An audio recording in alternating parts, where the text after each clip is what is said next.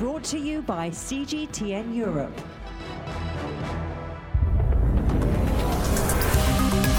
Hello and welcome to this week's Razor podcast. I'm Shini Somara. And I'm Emma Keeling. Today on Razor, I look at a drug that could help us through this COVID-19 pandemic.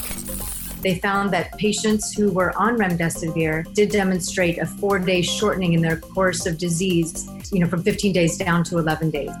And I look at how doctors are using virtual technology in hospitals. You get so immersed in this reality that you are completely forgetting what's going on around. And if people don't know what you're doing, they do look at you slightly odd. So once again, you're doing the fun stuff with the gadgets, and I'm up to my eyeballs in test tubes and petri dishes. And I'm not even wearing a lab coat. Not that I'm bitter, Shini. What? No lab coat this time? No, never. I'm going to get a personal one, I think. An innovative trial using what are known as mixed reality headsets by Imperial College Healthcare NHS Trust in London is proving successful in keeping staff and patients out of harm's way. Louis Coisier, a consultant physician at Imperial College Healthcare, tells us more. So the mixed reality headsets that we've been using are the HoloLens 2. We've used them over the last 2 months during the coronavirus pandemic, but have been using them previously. They are amazing pieces of kit that allow you to have a heads-up display that are hands-free. I can show you an example of one just next to me. So it's quite simple. So this is the headset. It's really easy to put on. Pops straight on, tightens, and is quite light. The beauty of the technology is that it allows me to communicate. So it's got headphones, it's got a device so that I can hear noise, and it allows me to hear the other user at the other end. At the same time, the user at the other end is able to see whatever I'm seeing in a first-person experience. So they can see the patients when I go and review the patients as though they were standing next to me. First of all, just for the people that don't know, what do we mean when we say mixed reality? Well, it looks like a set of Google glasses or, just a headset that we've seen with augmented reality and those kind of video gaming headsets that are available. But the fact that it's called mixed reality is to do with the fact that you can see through the goggles, but what's superimposed onto your vision of the real world is a bunch of virtual data. So it's mixing the physical world with the digital world, and you can interact in real time. Okay. So why are these headsets useful for doctors then, especially in a COVID-19 situation? Well, I think the main emphasis with dealing with COVID-19 was to socially distance, and doctors and the medical profession are in a really compromised situation dealing with people that are highly infectious. And so these headsets have proven to be so useful in maintaining that social distance, because often in wards, it's not just one doctor that goes around visiting the patients, it's a team. And rather than having 6 or 7 people walking through a ward, there's just one doctor who's wearing that headset, and the rest of the team are behind closed doors. They're in safe quarters, and they're able to exchange information that they would have exchanged had they been there physically, but just from a safe distance. Fantastic. So why is the mixed reality part important? So wouldn't a headset and a camera do much the same thing?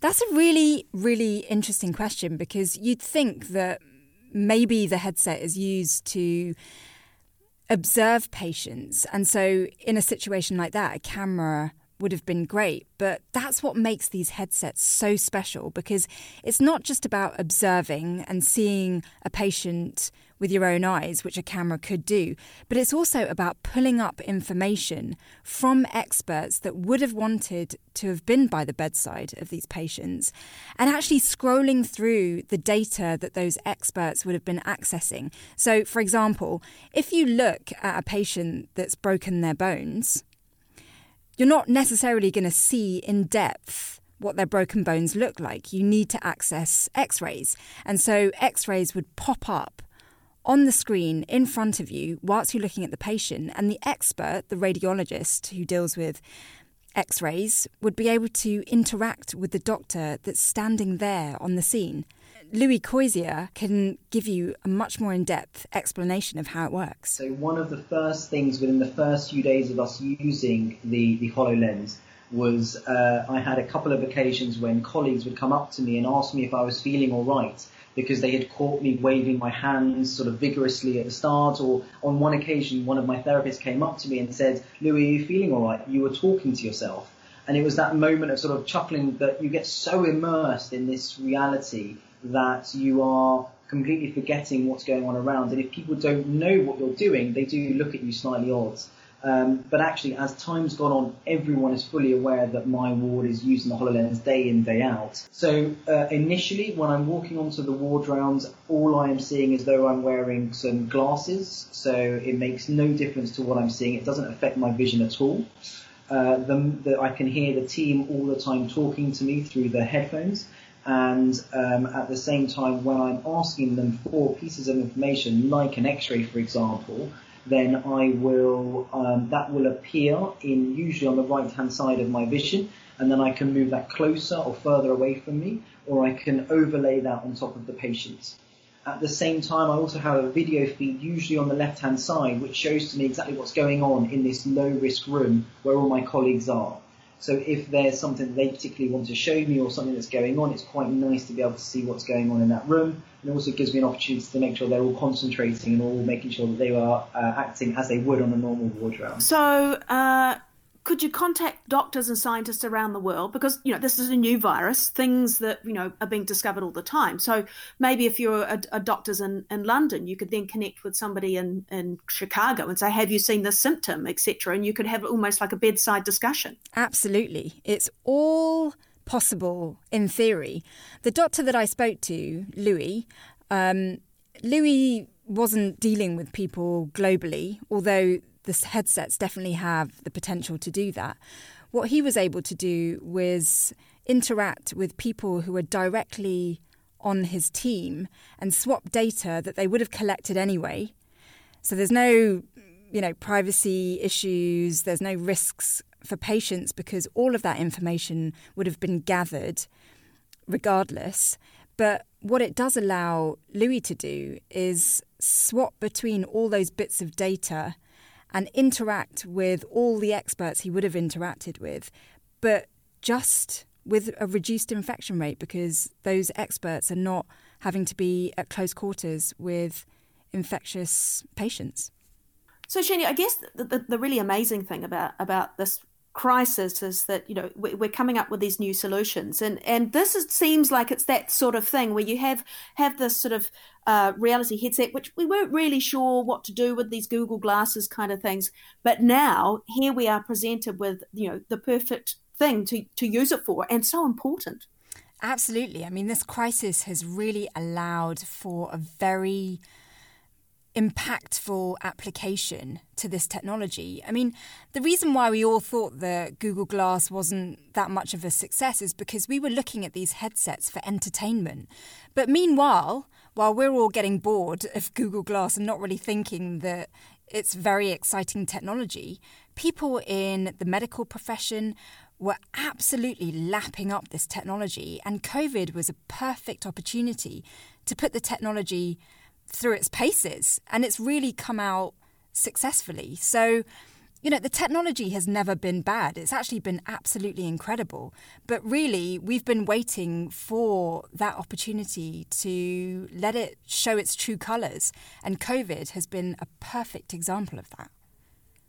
So, Shani, have you ever worn one of these virtual reality headsets? I mean, what's it like? Yeah, I've put on a couple of headsets for different applications. One was for using them to online shop for groceries. Oh, yeah. And then important, yes. Vital, particularly in the times we are in today.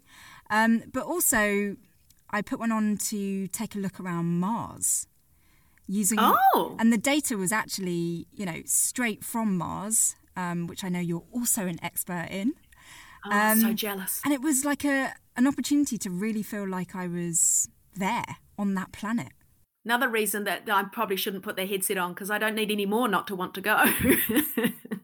So when I had this headset on for the online shopping, it was a perfect example of where technology could take you, but why we were not all jumping on board with it. Because, you know, it gave me functions like being able to pick up, an item of food like pasta and kind of look closely at the label, and then virtual digital information popped up on the screen to tell me more about calorie counting and vitamin content and all that kind of like auxiliary information that is so perfect. So your shop would take like 5 hours. Yeah, from the comfort of my own home.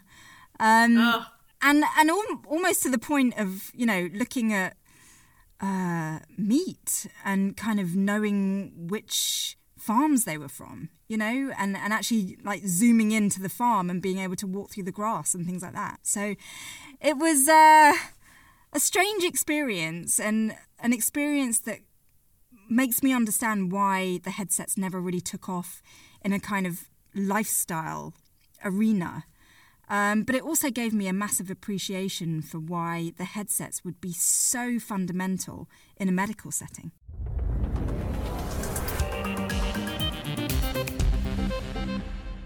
It's not a cure for COVID-19, but trials of the drug remdesivir have shown quicker recovery time for severely ill patients. Remdesivir is an antiviral medication originally developed to treat Ebola, and it wasn't that effective, but it did show promise treating SARS and MERS in animal studies. And I spoke to Dr. Neera Ahuja, and she's the principal investigator of the trial at Stanford University School of Medicine, and she talks a bit more about the drug. This is a virus, it's an RNA virus, and so we like to try antivirals, and this is a nucleoside analog. It intercalates into the DNA and helps stop viral proliferation. And we did see that after enrolling through the NIH trial, they enrolled over 1,000 patients and randomized them, double-blinded, placebo-controlled, so a very rigorous study methodology.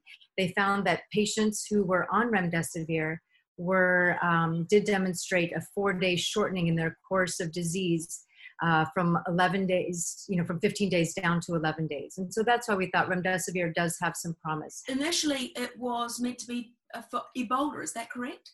Correct. That's where it was studied initially, and that's why they thought, well, that's a virus. Let's try it with this particular disease as well. So, Emma, you seem to have spoken to a huge array of experts. Is this drug the magic bullet?